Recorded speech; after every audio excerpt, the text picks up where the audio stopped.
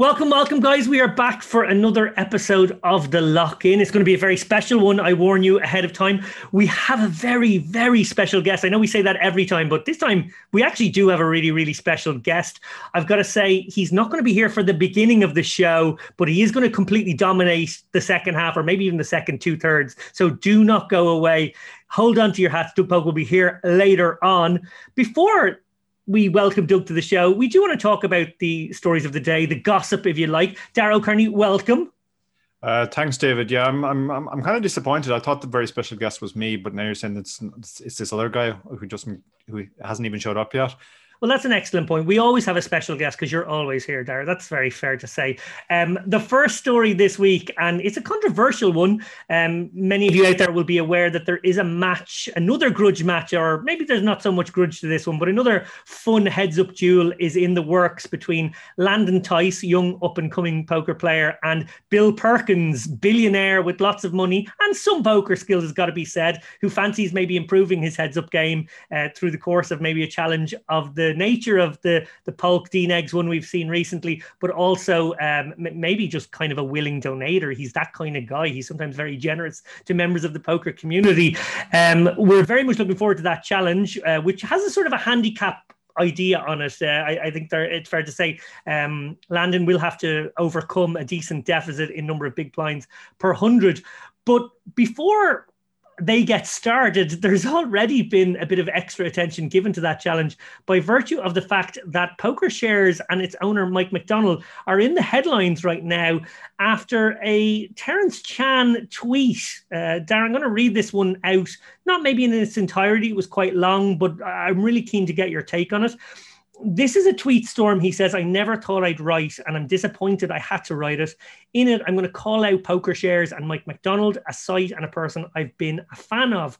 According to Terence, he was scrolling through Twitter just a few days ago when he thought he spotted a posting from PokerShares that looked like it offered a very nice plus EV wager, namely an almost even money line on that challenge I just mentioned between Bill and Landon.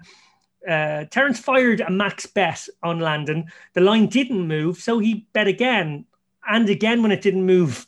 So later on, PokerShares support emailed him to say, it is a 1K max bet, so we're cancelling the other 2 tickets, which Terence, of course, said was reasonable. Later again, Terence got an email from PokerShares clarifying the market.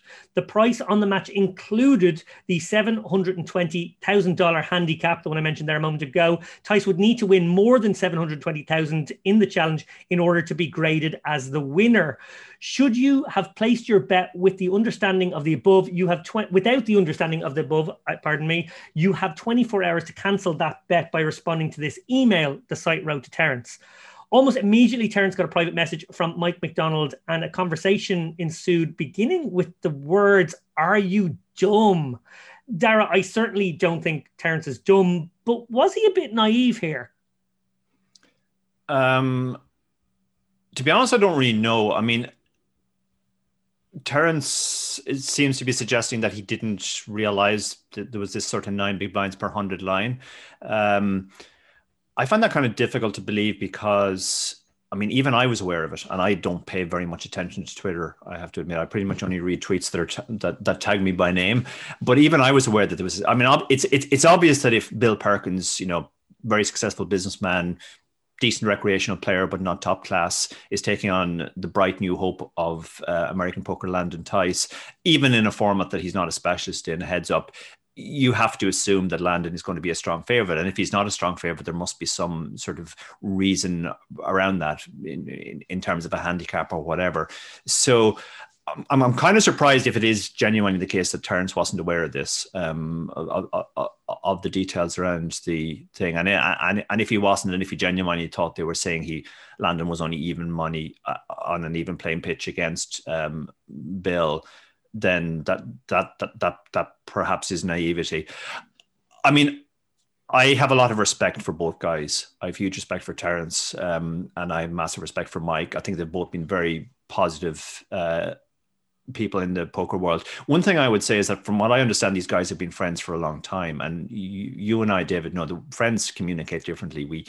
I call you dumb probably 10 times a day and fat 20 times a day. And if that was exposed on Twitter, I might not look particularly good.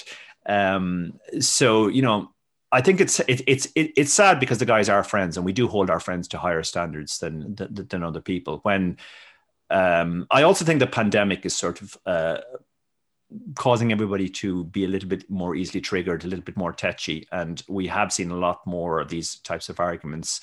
I think Twitter is probably the absolute worst place to have it, because as soon as you say something, everybody else piles in as well. And so people sort of choose a side, and it's very polarizing.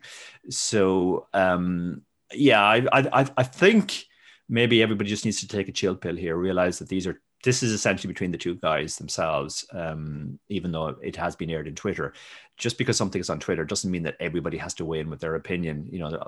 I think the pandemic has produced a new type of person, which I call opinion pros. They have an opinion on absolutely everything, and they feel the need to state it publicly and argue the side. But this is really between the two guys. I feel very seen by that last comment, I gotta say, Dara. Not only am I dumb, fat, but you also targeted me in that last bit too. I what you did there. I did tweet, and I can't even believe, like, as if you had planned this. I did tweet what I thought of what was going on. And to be fair, David, before you read your tweet, you essentially did, which I think you tried to play a sort of a peacemaker de-escalation mode, and I think we definitely need more of that. Instead of people just immediately shouting to either one or the other guy, "You're obviously an angle shooter. You're an absolutely horrible human being," or "You're an absolute douchebag for talking to your friend like that way." I think if there were more people willing to act as peacemakers, that would be good too. Yeah, and actually, Olivier Bousquet said something very similar. And actually, Olivier also knows Terence quite well. I've known him a little bit particularly in the last few months. I have to say, I did have a few chats with him about this. He sort of was in a funny place where he was going to regret it if he didn't say it, and he now sort of regrets saying it. And I think it's just a kind of a funny situation where it was going to weigh heavy on him either way. What I did say in my own tweet is I said, I think Terence acted in good faith. I think Mike McDonald felt like he was being angled and consequently adopted, it's fair to say, an unprofessional tone. I think PokerShares made a mistake, but I also think they're within their rights to cancel a bet like that. But maybe they should have honored the bet. It's not a huge skin off their nose. They probably could have got some good publicity out of it. And is it really important to stamp down on every situation where you feel like you're not getting the best of it in that line of business? I'm not sure. Perhaps he's done some good. He's sort of put a line out there saying, "Don't fuck with me. You're not going to get away with any shit with PokerShares." But then on the other side, maybe that's not the public appearance you want to have. And maybe you want to be seen as, a gambling company willing to take a gamble and maybe get the worst of it once in a while. The one thing I was very convinced of, though, similar to what you said there, is that this is all actually very sad and avoidable, and probably would be left de-escalated and hopefully, not talked about too much more. Yeah, which is why we're covering it, of course. It's not lost on anyone, I'm sure. Yeah, but yeah, I mean, this is two nice guys. And I mean, coming back to the whole pandemic thing, and I'm not just pointing figures out of the world, I definitely responded more tetchily to people on occasion, just by being cooped up in my house for 9 months. You don't get to see your friends at these regular social events, and these events tend to be de-escalating things. If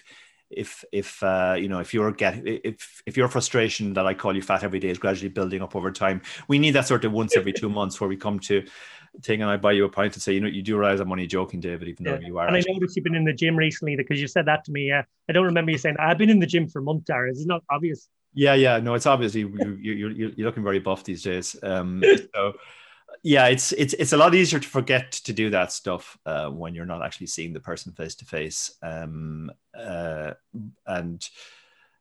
I think when the world goes back to somewhat normal, a lot of these things will sort of settle down and get resolved as well, and it will be a more peaceful place. But then, I mean, the other aspect is people love popcorn, and everybody loves weighing in on this and giving what their side is, and maybe the other people like feeling briefly superior to both Terence and Mike, who are wonderful human beings, to say, "Oh, look at these Aegis fighting it out on Twitter." So.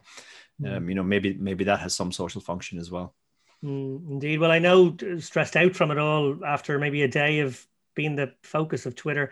Terence turned off his phone. He said, I'm going to step away from the conversation for a little while. I spent the morning doing a lousy job parenting and paying more attention to people on the internet saying mean things about me than being attentive to my kid. And that's absolutely unacceptable. Unfortunately, and this, again, I suppose in the spirit of maybe not wanting to keep things going, I should maybe leave this, but I was really disappointed by the next comment that Mike made, which was that he said, if I'm ever caught as a liar stroke scammer, I plan to take a nice break from the public eye to focus on my parenting and philanthropy. And, you know, maybe that's a joke. I don't know.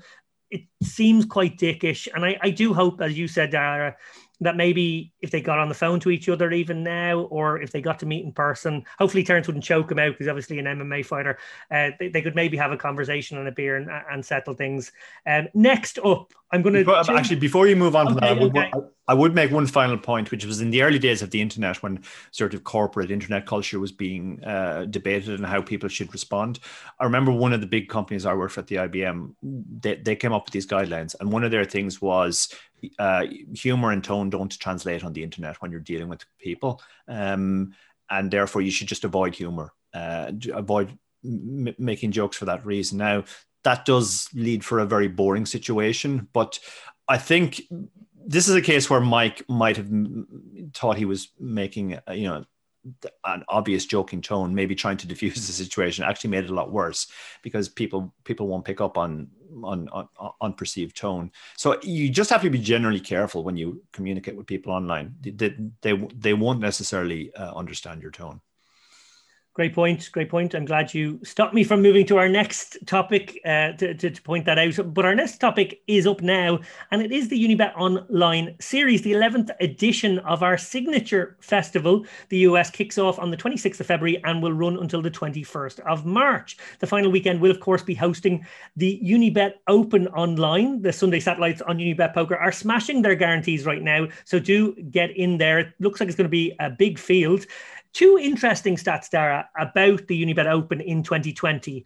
One, all four were won by Irish/Ireland-based players. So answer me this.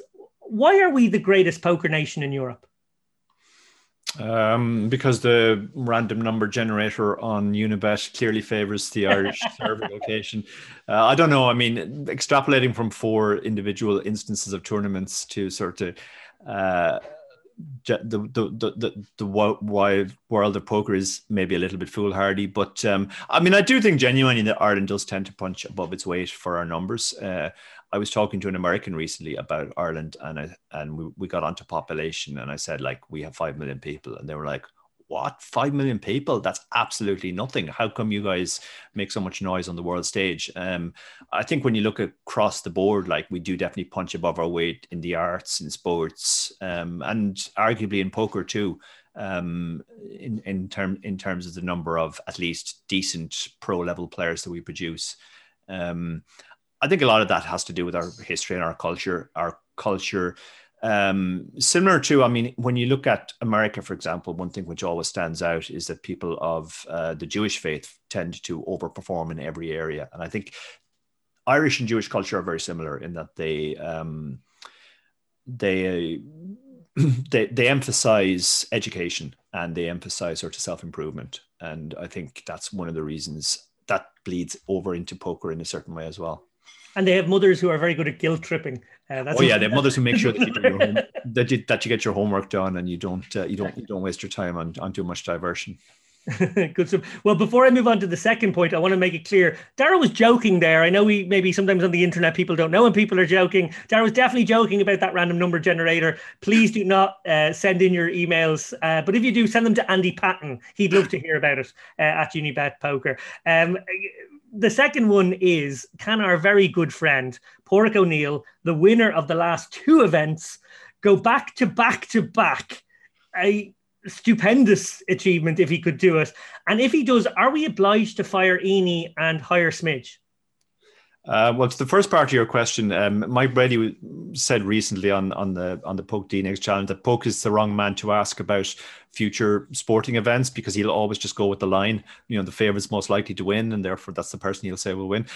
I'm going to take the same line on Smidge and say that Smidge has about the chance that a player of his skill level has, which is presumably in 1 out of 200 times, maybe he wins the tournament. So we'll have our first ever back-to-back winner. In terms of replacing Eni, I mean, we all know that should have happened years ago. Eni has built up a very popular following. And to be fair to Ian, he's playing a lot better these days too. I don't know. And to be fair.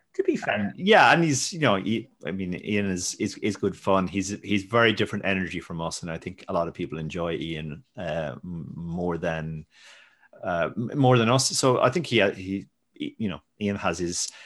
I was going to say legion of fans. Now that would clearly be an exaggeration, but Ian has a few fans anyway. That's for sure. Yeah, he has scores of fans, maybe.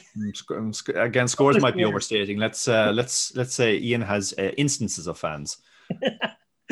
Well, without further ado, I want to bring in our very special guest. We welcome now to the lock-in, hot on the heels of his comprehensive victory over Daniel Negreanu, the most watched televisual poker event in recent memory. He is truck driver supremo, the man who will take your money and leave you with a handful of beefy sausage. He is Doug Polk. Doug, welcome to the show.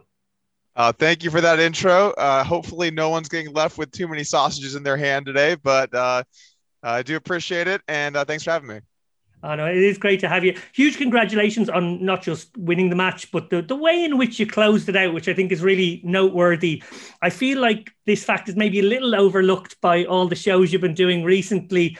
Those last 1K hands, you really turned it from a beating into a pummeling.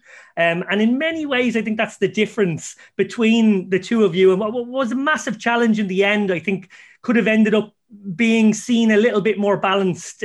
With those last few sessions, you deprived Daniel of a few of the narratives I know he really craved, be it winning with all-in EV adjusted, win the second half of the challenge and beat the spread. You called out Daniel's attempts to control the narrative during the challenge. So how satisfying was it to completely deprive him of any narrative he craved? It was extremely satisfying for it to finish in that fashion, especially when you look at the way that final session went. I think starting out that session, at one point I was down 150, 175, something in that vicinity. And if it had ended at that point, I think I would have ended up being about a 775K winner, which would have put me almost exactly break even in the second half of the challenge, which I know was something that he was really looking to try and to pull off, was to win the second half. And I actually know a lot of people that bet on the second half, both sides of that, for him to win. So, I came out of the gate. I knew we had about 1.5K hands or so to play. And just immediately I was stuck a bunch, and it looked like, this might end in the vicinity of, let's just say that I had a bad session from there. It's possible this challenge could have ended with me up 600K. And then if all in EV was 250 towards him, he could say, hey, look, guys, I only lost by really, really 8 or 9 buy-ins. This was pretty close. I won the second half. If we did this again, I would win. And then I just turned on the turbo boosters and just ran all the way back up to having a plus, I don't know, plus 250 last session, I think, to put that grand total at something around 1.2 million. So a very satisfying run down the stretch. And I think that last 1K hands, it was interesting because I streamed all of my cards for that. So you can see every single decision I made over the course of that session. I felt I played some of my best poker of the entire challenge. Not to say I didn't get lucky. We all know how lucky I can get. But I think I also played some really phenomenal balanced poker. I think that people got to see sort of the way that top players weave together the value and the bluffs, sort of the different spots you might pick. There was a lot of really cool hands. And overall, I think I played maybe my best session in terms of just ability and play of the challenge. So it was a fitting note to end it on. Well, in the aftermath of the challenge, Twitter was abuzz. One of my favorite tweets at the end of your match was, unsurprisingly, from our former guest, Melissa Burr, who said, and I quote, "Polk befriending D-Negs after years of relentless trolling and then beating him for over $1 million is a variant of Stockholm Syndrome, never seen or heard of in poker before." I watched your appearance on that poker podcast, and your past issues with Daniel do kind of feel like water under the bridge. You were quick to bat away questions that might drag you back into the old arguments. What was Daniel's most relatable characteristic once you got to know him? I think most relatable characteristic. That's a tough question. I haven't thought about that exactly. Most relatable characteristic. Well, just to kind of talk about my experience with Daniel for a moment here. It's tough when you're put in the limelight, and you have to be willing to sort of back up your play and your decisions and how you're doing. And so it's relatable when I see he takes a bad session and I just see the comments pouring in. I was on the other end of that whenever I had a bad session, right? When I had that session where I lost almost 10 buy-ins for the biggest loss of the entire challenge, I saw so many people just, chiming in with their opinion on how I'm supposed to play, which is, yeah, thanks guys. I appreciate your opinions on this 200, 400 heads up match, how you would have played it. That's great to know. So I guess I found myself being able to relate very much to the position that he was put in, which is, every hand is going to be dissected. Every hand's going to be microanalyzed and critiqued, and you're going to make mistakes, right? I think a lot of the comments are obviously for people that have no idea what they're talking about, but then, sometimes you make errors. And when there's thousands or tens of thousands or however many people watch this challenge, there's going to be lots of comments that have validity, and those are the ones that suck to read the most, right? Hey, you probably should have folded that river, and you read it. Yeah, I probably should have, honestly, looking back on it. So I found the position that he put into very relatable for sure. That's a good answer. If you're going to bet big on yourself. That was sort of your motto. You said that after the final session. You repeated it on Twitter a few days later. In poker, we can't control the cards. We can't control our opponent's actions. We can control preparation, though. We can control our own decision-making. When Daniel agreed to this match, and others agreed to bet big with you as well, of course, it was obviously a great spot. What did you do to make it the best possible spot? So when this challenge was initially, essentially with the moment that he accepted, I knew that I was going to have to put in the prep work to be a top class player, a world class player. And, maybe that doesn't mean I have to be number one in the world, but the reality is if I'm going to play these stakes, I'm going to have side bets. There's going to be all kinds of action on this. I need to do everything within my power to win. And that really means putting in the time and the hours and the effort. The way that you prepare for poker has changed substantially from back when I first rose up to the stakes. When I was coming up to the stakes, back in my day, basically you had to come up with stuff, so I would have spreadsheets, I'd have spots, I'd have folders, I'd have Google Drive sheets, just, out the wazoo, just putting together strategies for, hey, when this situation happens, when the third spade hits, these are the bluff hands, and this is that number of combos of those, and this is the bluff, and these are the value bets. And then I'd be, trying to actually create the ratio. Okay, I have 9 value combos, it's gonna be 4 bluff combos, and so I would be putting together all of those things, and I'd be doing it for myself as well as my team.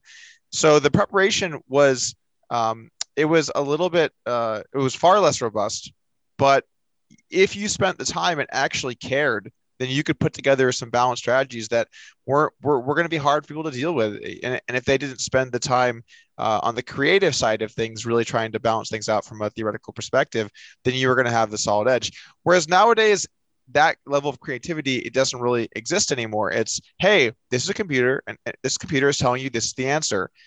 Now, the good part about that is if you want to spend the time to learn, you can get very good at poker. But the dark side of it is it just takes hours. There's no way to sugarcoat this. You're not just going to magically be awesome at this. There's no way around it. Some people will be naturally better than others, but you're going to have to take hands, analyze them, look at what the result was, and try and take heuristics from that you can apply moving forward to play your top poker in real time. So I knew that was going to be the case when I came in. I tried to put a really good team of people in place to let me succeed and to help me succeed. But even then, all the people that were helping me and the software and everything that I had, hours, wake up, get a cup of coffee, let's go, let's learn some stuff, let's try and perfect these ranges, let's work on parts of my game I know are weak, let's figure out new combinations for spots that I haven't really looked at as in depth. And I just every day try and figure out new ways to make it more difficult for my opponent by playing closer to optimal. And I think the amount of time I spent in over the course of 3 months of prep and then 3 months of the challenge, by the end of it, you got some moves. You got some moves in your arsenal that are going to be tough for your opponent to deal with, and that was the prep work that I put together for this. Well, as mentioned earlier, this really engaged the poker world on Twitter, and I was surprised by the number of recreational players who were even contacting me for my opinion on how the match would go or how it was going in advance. In advance, there was quite a lot of, I would say, sort of, live players who barely knew who you were, and they thought, well, Negreanu is the greatest of all time, so he's obviously the favorite. So they were quite surprised by my assessment that I thought Negreanu had little or no chance. As the match went on, the narrative kind of shifted with that group of players to, well, if the whole thing had been live, it would have been very different. And I actually got tired. I heard that so much, I started getting tired. So I took the contrary position. I said, yeah, I think it would have been different. I think Doug would have won even more.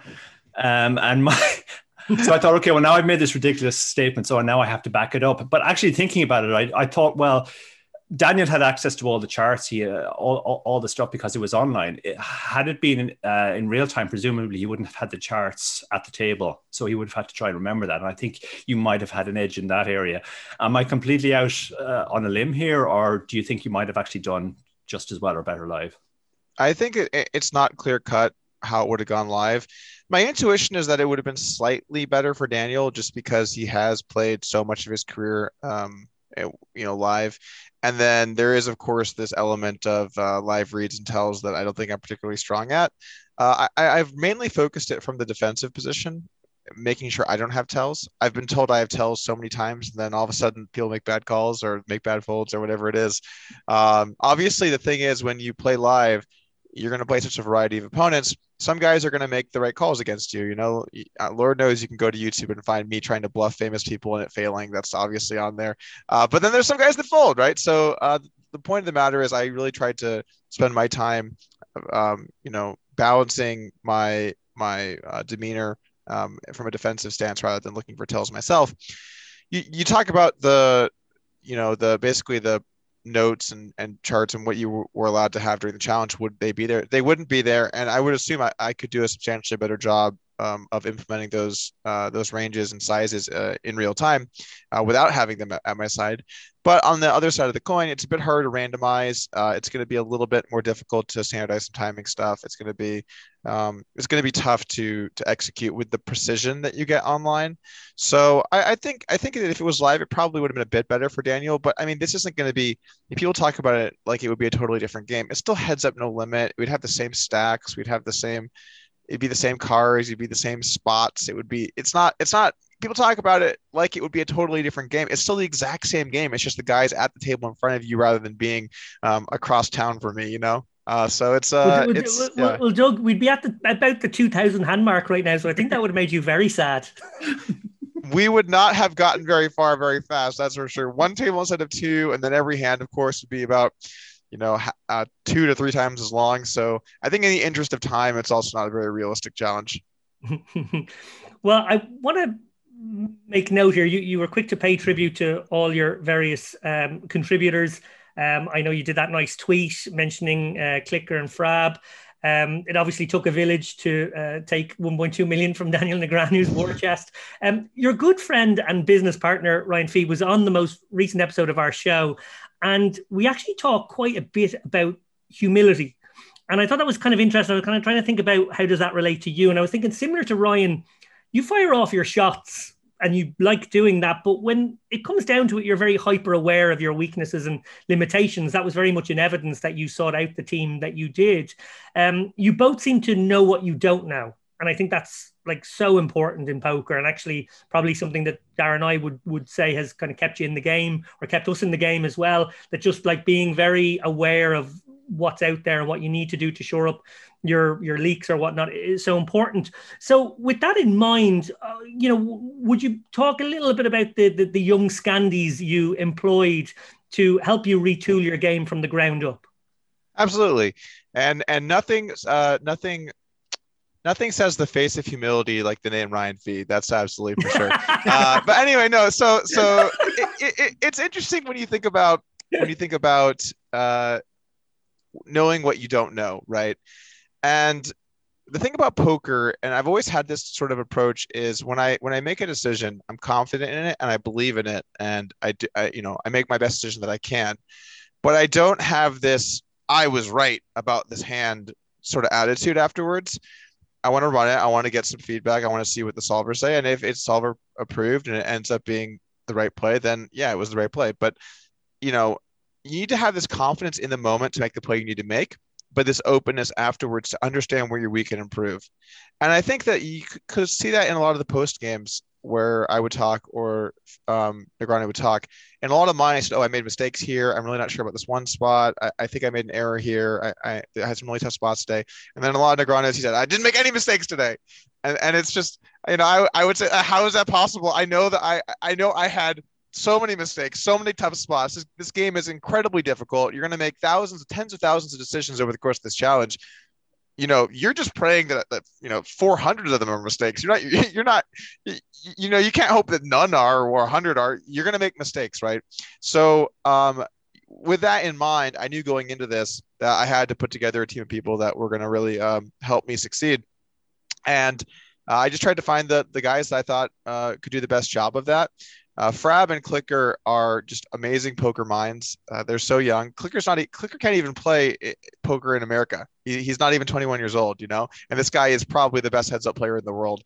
So it's really you know, wild to see these guys that can succeed at that level and are this good at such young ages. I think it's a byproduct of a few things. I think the first thing is if you imagine from day one you played poker, you knew about solvers and used them. Or had a coach that was using them and explaining the concepts to you. If you met these people right out of the gate, I think you'd have a sort of a leg up in the way that you view poker because you wouldn't have all of these incorrect ideas that you used for a long time that are clouding your judgment and make you think in the incorrect way. And there's a lot of different boards, a lot of different spots that I think about this. I think some of the 4-betting ranges that I used pre-flop, sometimes they use hands such as ace jack offsuit that if you look back in the day you would basically never really use because having to 4-bet fold ace jack offsuit is just, you know, pretty devastating, right? It's not a good enough hand to 4-bet call. It has a lot of equity, so intuitively it doesn't feel like it's the correct play, but it's very much solver approved to 4-bet fold an allocation of ace jack offsuit. Maybe it has something to do with the fact that you block so much of the jam range. You're really doing well against the flat range, whatever else is involved here. But, you know, this is solver approved correct poker. So, you know, back in the day, we had to think about the whys. Why should I 4-bet? What hand should be there? What makes sense? Now it's, hey, this is the answer. And I think maybe coming up with that framework might make you a much stronger player for the long run. But these guys are also just extremely sharp. They're just really smart guys. They're playing at the highest level. They've, especially Frab, you know, put in just countless hours to put together the correct strategies and learn and improve and constantly look for better improvements to the current strategy. So, you know, I probably could have won this without putting together such a great team of guys. But the thing is, I didn't want to take any chances. I was here to win. Yeah, it was interesting to hear Negreanu continually claim that he had made zero mistakes. It's something I coach players at different levels, and I actually find that the better the player is, the more mistakes they make. A lot of the weaker players seem to think that they never ever make a mistake. But the big takeaway for me when listening to you talking about hands, whether it was in the post-match interviews or on podcasts, is how in today's game frequency is king. Can you elaborate on why this has become such an important part of modern poker? So that's definitely true. And when I look at situations, how I used to think about them back in the day, the way that I think about them is, well, how many value combos do I have here? Okay, how many bluff combos do I have here? Which bluff combos are the most make the most sense? And then I would be trying to approach it from that perspective. But nowadays it's a little bit different because, you know, you're going to have a good number of value combos in all your traditional lines, or even some of your untraditional lines. You're going to have value combos. It's more a question of how often should the value bets be taking this line? And then from the bluff perspective, which hands make the most sense as bluff candidates given your total frequency? So it's a little less precise in that you're trying to strive for this exact bluff to value ratio, which is, you know, obviously nice. Obviously, if you could do that in real time, that's great. But it's just not very realistic to think, okay, so ace jack is 72% pre-flop call, and then it's 12% flop bet, and then it's 19% turn bet. Okay, that's 0.08 combos. It's just not a very realistic way to actually implement the strategy.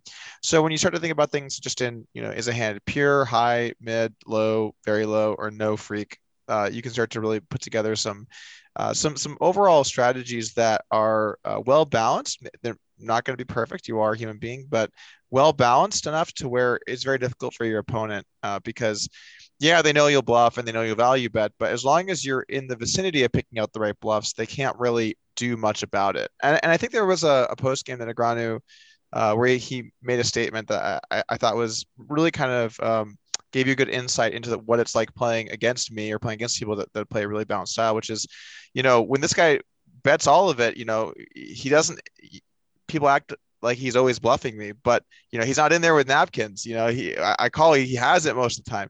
Well, yeah, that's how it works. When you jam, you mainly have it, but you have a big chunk of not having it. So if I jam the river, depending on the size, I have it between 60 and 80, but the rest are bluffs.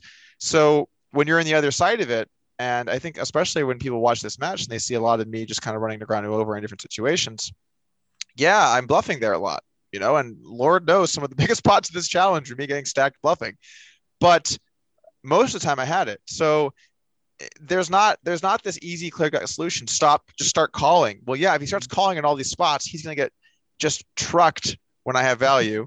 And then if he starts folding in all of these, and all my bluffs over realized. So it's sort of a catch. It's kind of a catch 22. It's if he starts calling all the time, he loses from the value. If he starts folding all the time, he loses from the bluffs. And that's why his only real chance to win there is to play really great poker. And that's the solution. That's not publicly a fun thing to say. There weren't many comments.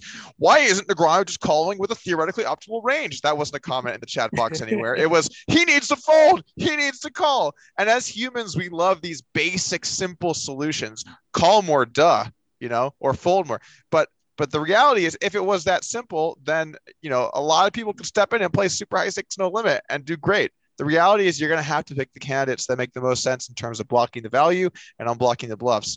And there's no shortcut around that. Well, you've been pretty honest and open about all the different software tools you use. So you had your Scandi team. I know you had some guys from Upswing running frequencies, making sure Daniel was somewhat balanced as well. And obviously you had your training tools. With those training tools in mind, can you project maybe 3 to 5 years into the future and paint me a picture of the way you think high stakes poker might look from behind the scenes? That's a great question. It's so tough to say because I'm not a developer. So I don't know what it will look like from a technical perspective. I think at some point it's going to be absolutely the case where you can load up some software and just play. And every decision you make, it'll tell you what the big blind loss rate was. By the way, whenever you play versus trainer, you only ever look at loss rate, not win rate, because if you make perfect decisions, you have 0 loss rate. So it's basically you're playing in terms of your spread from perfect. It's a little harder in multi-handed poker because GTO poker, it exists.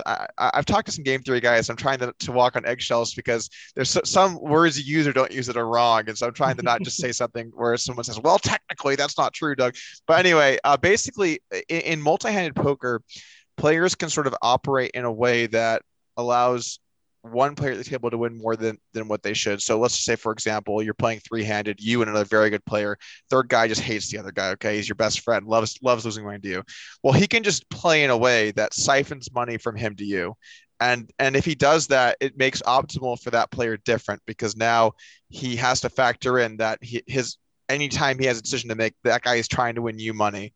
So what GTO poker would look like multi-handed gets a bit strange, particularly because of these inputs. But the point is, I think down the road at some point, there's going to be an ability just you fire up the software, you play hands, it tells you exactly what was correct, tells you exactly what your loss rate is. You practice like that, and then you play a real session, and then you can probably import the hands. It'll tell you the exact mistakes you made, and then there's kind of this back and forth practice with that, with of course some solver study mixed in. I imagine that it's going to get more and more like that. I think that more and more allocation of your time will go to study rather than play. I think more and more time will go to perfecting these really intricate situations versus just trying to understand the general heuristics of, oh, I need to be bluffing 25% here or whatever. I need to be bluffing with these kinds of hands. It'll get more and more technical. And I think of course, there's going to be always the threat of bots. I think long-term, online poker has some real scary situations and some really scary stuff to overcome, particularly cash games, because it's so easy just to set these are the stacks, and then play just try and play optimal given that. Heads up no limit, especially, I think about this challenge. Yeah, I didn't think Negreanu would cheat. And I'm sure he didn't think I would cheat, but we both had cameras in our rooms just in case, right? Just in case something weird is going on. I mean, if I had started playing Negreanu and he's busting out 17 bet sizes in perfect precision theoretical frequencies, I mean, I might have to see what's going on at DNX HQ. That would be a bit strange. It'd be, whoa, well, that would be, some scary stuff. But obviously that didn't happen. And of course, I have, I never checked the cameras, but I 100% guarantee it was Negreanu on the other side. The point is, I think that the threat of technology being used in real time against players will just continue to accelerate. It's going to get more and more scary. And I think that long run, the answer to that is probably going to be playing more live poker. Yeah, yeah, that's very interesting. On the multi-way stuff, just the example I always use when I'm asked to explain this, why GTO tends to break down multi-way, is at the start of my career, I concentrated on 6-man sit and goes, and they paid 2 people, and it wasn't unusual to get to the bubble. There's 3 people left, 2 paid, stacks are relatively equal, and the question always was, should you loosen up your ranges at that point, or should you tighten up? And the solution was fairly simple. If the other 2 guys were playing very loose, then you should just play it tight. And then 9 times out of 10, you're getting heads up and you're essentially free rolling on the additional equity of the win. On the other hand, if they're both playing too tight, you should loosen up and take advantage of that. The issue comes if one of them's playing loose and one of them's playing tight. Then you're either going to be one of the 2 tight guys getting exploited by the loose guy, or you're one of the 2 loose guys getting exploited by the tight guy. With the solvers, as I understand it, the multi-way solvers, they always have to make sort of abstractions and simplifications in multi-way situations. And coming on, I definitely agree with you that cash games are going to have the longest term problems. And I think that's why the sites are focusing more on tournaments and new formats and stuff like PKOs, where there's this additional element which sort of removes it from the solver. One thing I'm curious about is, like, you've spoken about your desire to ride off into the sunset now and not have to play poker again. Why do you think you have fallen out of love with poker? Is it the paradigm shift that it's so all consuming now, you literally have to put in so much time with the solvers? Or is it just that, you played as much poker as any man should in one lifetime? I think there's just a healthy amount of both of those going on.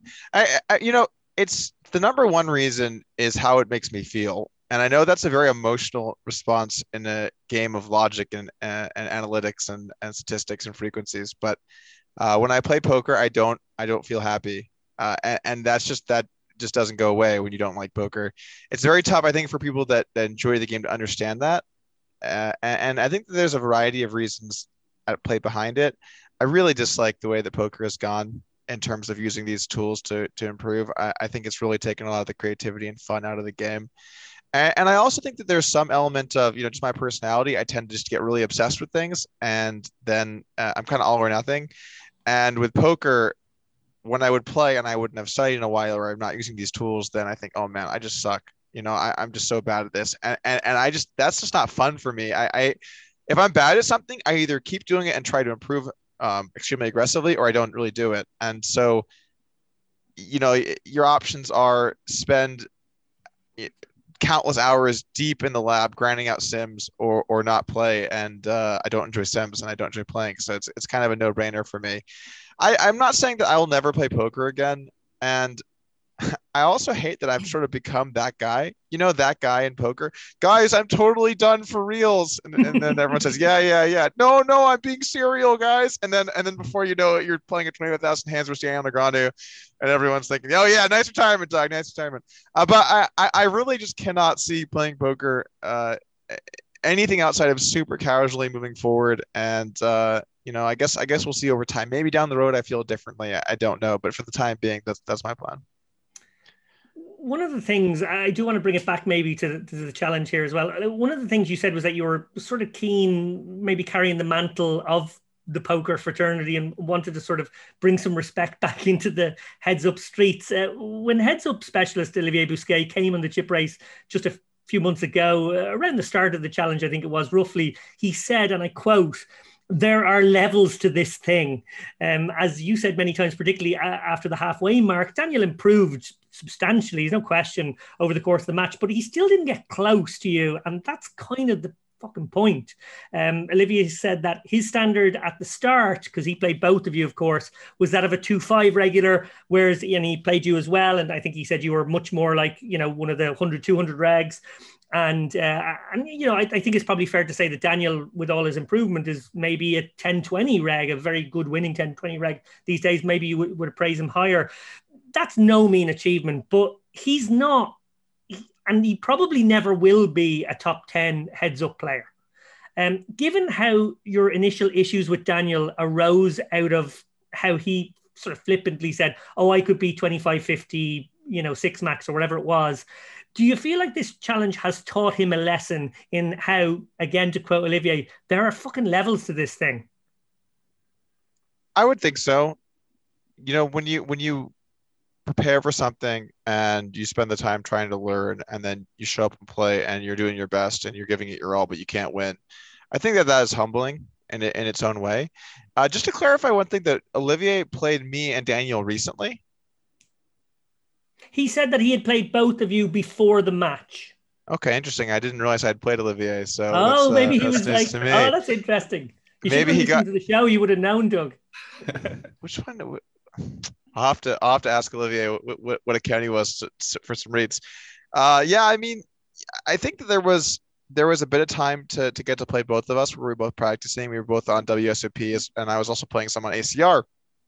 And so there were people that got to play both of us. And the general consensus from those people was sort of that, my game was a lot tougher to deal with, I think, than Negreanu's game. But it's just so tough for Daniel to try and go from, you look even at the prep time, right? The moment the challenge was on, I was in the lab prepping. He was streaming tournaments in Mexico for a month or something. I mean, if you think about that month, if he had spent that prepping where he would have been otherwise, would he have been close by the end? I just can't really see him being super close. Could he get my win rate down to 5 or 6? That seems potentially possible, maybe, but is he really going to cut it down to under 5 or even, or a couple of big blinds? I just don't think so, because of how difficult that is to do. And I think about all of the spots where I really, really learned and went deep and figured out. And I think a big thing for Negreanu as well is he had his team running a lot of sims and things, but he wasn't doing them himself. He was people were more preparing lesson plans and stuff, which is good. I had plenty of that as well. But then I also had a lot of hours of me just running sims, changing the different subtrees, and just cross-checking EV values, different sizes, and what ranges looked like in different spots. So I think you kind of got to get your hands in there and really, really get deep in there yourself to understand things, to have an ability to cut it down. And there are levels to this game. I think back to before the challenge started, and I saw so much conversation. Oh, is 4-1 a good odds to bet on Daniel or not? And then people are saying, well, let's just assume Daniel loses at 3 big blinds per 100. Like, motherfucker, do you realize how close that is? Do you realize how good 3 big blinds? There's almost no chances of 3 big blinds per 100 situation. I played a lot of heads up in my day. My win rate over my career was 10, and I played basically only top regs, and it was 10 over big samples of playing and that was versus top regs. This is someone that is playing tournaments in Mexico versus me, a player that's played heads up at the top level. So yeah, I think some of those estimations were just really silly in retrospect. I think the EV big blind win rate ended up being 9.6. If that was true win rate, I would have won this challenge 6 out of 7 times. And I think the odds were 4 out of 5. So you would have made money even at the win rate I was at. But you also kind of have to factor in that my play was geared in a way to win more often. So my big blind per 100 isn't pure, true big blind per 100. And then you also have to factor in that, we both, of course, thought we got unlucky. That's, I guess, the nature of the beast. But I feel that I have a little bit of experience there, having seen a lot of heads-up hands, kind of understanding how I'm running. And, by the end, I think it was relatively fair. Obviously, he ran poorly in the all-ins. But the bottom line is, even at the win rate I won at, I was plus EV. And I have a feeling that I would have been better than 6 out of 7 anyway. Yeah, but it was interesting to me. I mean, the fact that Daniel agreed to play you in heads up in the first place was kind of bizarre. But then thinking about it, like part of his brand has always been, well, poker is poker, and I'm good at all the formats, and I'm good at all the games, and I'm able to take anything if I put my mind to it, which is kind of a weird idea that poker sometimes has, that like if you're good in this game that almost nobody plays, and you have to be good at all the games. Like I came out of the athletics world. That idea isn't in athletics. Like nobody thinks decathletes are the best athletes because they're kind of good at all the stuff. Do you think Daniel was genuinely naive going into the challenge? It's really tough to say because we don't know what's happening behind the scenes. Daniel's a good business guy. I'm sure he's getting paid by either GG or whoever. I mean, I don't have any inside knowledge on that. I'm just assuming, right? He probably got his ducks in a row, figured out a way to offset some losses, and so you don't know.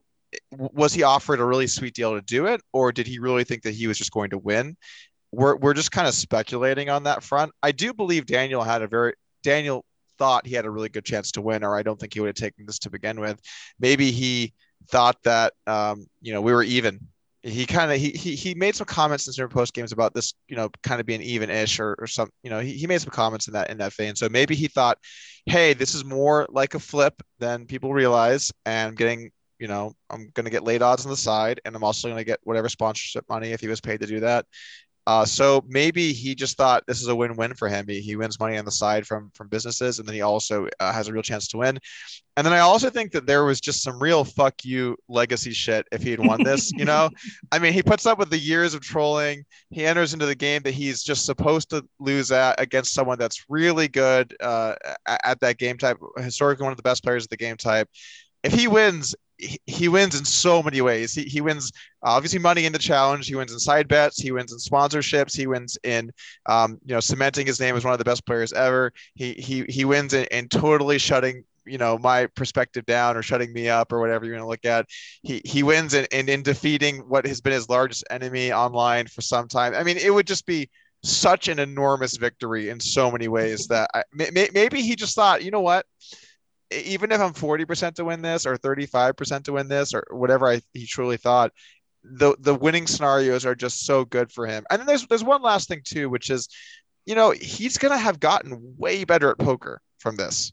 Now, when he's playing a high roller and he's in a spot, his thought process is going to be much, much, much stronger. And I think about for myself, after years and years and years of playing heads up and then moving over to playing live and playing tournaments, I'm playing all those types of games. And even some online cash games, my abilities were so strong relative to the field just because I was so used to categorizing hands efficiently and grouping them and pairing them into even ratios of value to bluff and thinking about calling in terms of all my hands and removal. And once you get so sharp at those things, that will apply to everything you play. Daniel will be sharper in every game he plays from this. And then you think about how much poker the guy plays. Is it possible that he wins back more than 1.2 million in just being sharp at poker? Probably not in the next few years, but over time, yeah. I mean, that'll eventually be money well spent from him. Maybe he could have gotten a cheaper lesson, but I think it's really going to make his game improve a lot as well. That's very generous of you. Finally, Doug, in the TV show Breaking Bad, Walter White used to take on subtle characteristics of the people he murdered. You have said in the past that you absorb ideas from your opponents. Hell, you actually incorporated some stuff from your 2015 AI opponent, Claudico, whose name comes from the Latin I limp. Is there anything that you think you will take away from Daniel's game and absorb into your own, whether you play very often or not? So let me think about this. What did Daniel do? Well, I think one of the things that Daniel did a pretty good job of that I don't have enough of in my game is 3-bet pot check raise spots. I think he did a really nice job of working in some flop and turn check raises in spots that I might have been too low frequency. I think honestly that part of my game is one of my weakest is 3-bet pot, balancing check raise versus check call. I think he did a nice job of trying to deny some of my bluffs in those situations. So that would definitely be a place that I would be looking to work on and improve in the future. I think most of the spots, though, I think that Daniel just used either the same strategy as me or one that I think is pretty clearly worse. So it would be hard to take away too many things from those spots. Also, it's a little different now, right? Because when I originally said that I used to play like that, it was absolutely the case. But it was because we didn't know what was correct was. We were all guessing. So I'd play someone and they'd make a play, and I think, wow, that's really cool.